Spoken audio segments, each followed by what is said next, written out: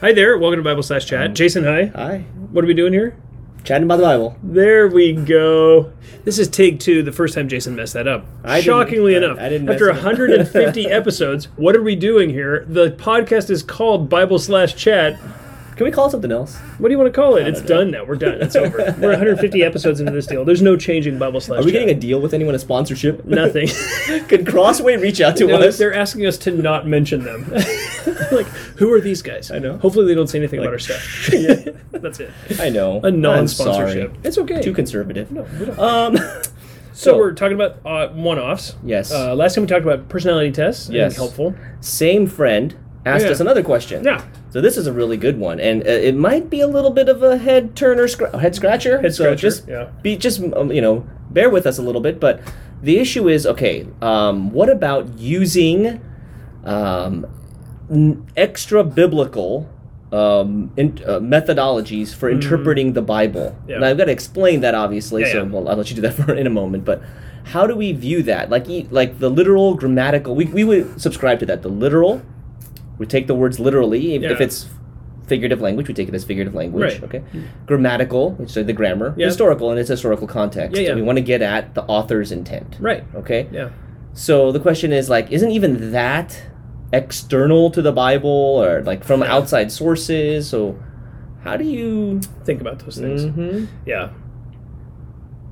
That's a hard So question. this is going to have to be an interaction between the two of us. I'll I think try. we both have to comment. I'll Okay, do so my best. Okay. the way that I would start with that is I would start by saying, so when we talk about external philosophies in order to understand the Bible, Yeah. we want to be very careful about What sort that of means. parsing that down a Yeah, little bit. yeah. So there can be all sorts of external philosophies, right? Okay. You can have things like form criticism and things like that, where we come to a text and we want to deconstruct the original meaning of the text or the original text itself. Right. So you have a intention of deconstruction when you come to the text itself. Mm-hmm. So we want to take all of those and push them aside and say those are done by unbelievers, because Okay. that's an external philosophy that's rooted in atheism, right? Yes. They're saying there's nothing historically accurate that we can know for certain. There's nothing that's supernatural. Right. We eliminate all those things, and Right. therefore then we come to the text and want to deconstruct it. Right. Totally unhelpful. We because wouldn't do that. Yeah, because it's coming from a place of unbelief.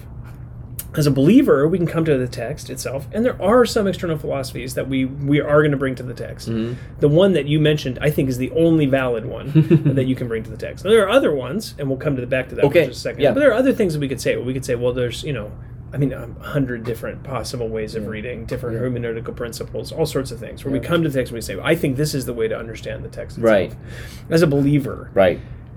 The problem is when you come to a text and try to apply a philosophy to the text that is anything besides a desire to understand the authorial intent, you're going to go astray. Right. And the reason for that is because the Bible is written to people in a historical time using literal language with grammar to communicate thoughts. Right. And those thoughts are the thoughts of God.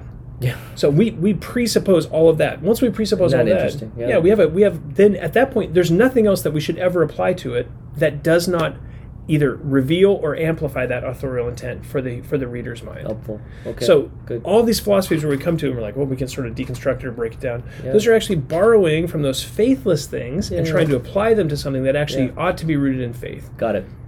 That's important. Which we ought not to do. So we want to Yeah. build a strong wall there and say, no. Right. Our goal is to understand authorial intent. We want to know what Paul meant. Yep. What did Moses mean Yep. when he said this? Yep.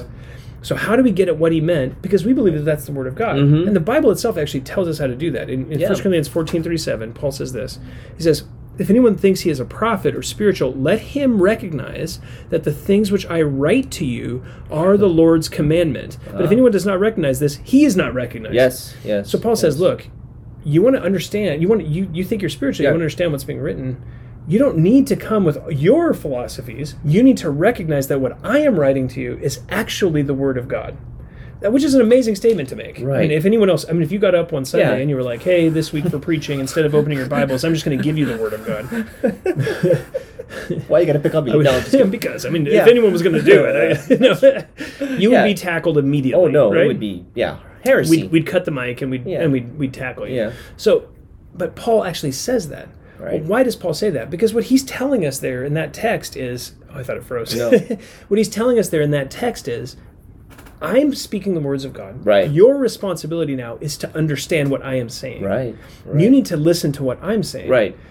So when we come to the text, that is our purpose. And the only way for us to understand what he's saying is to understand him and his historical context. He's writing to the Corinthian church in that case. To understand the words that he's using.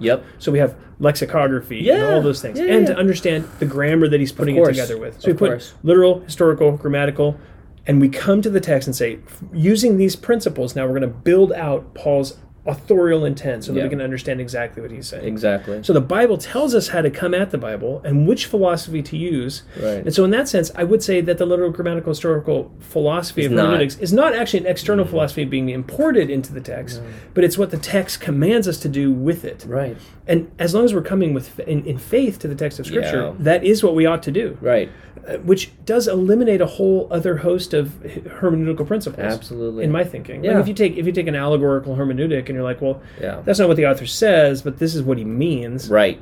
I'm actually violating the very thing that Paul calls me to do in that text. And what all of the biblical authors call us to do. Exactly. Thus says the Lord. And this is exactly what he's saying. Actually, what he's saying is this other thing. Hidden meanings. Any of those allegorical interpretations, any other interpretation that doesn't take the immediate, clear communication of the text, driven by the grammar and the lexicography of the text itself, is importing a philosophy into it that we ought not to do.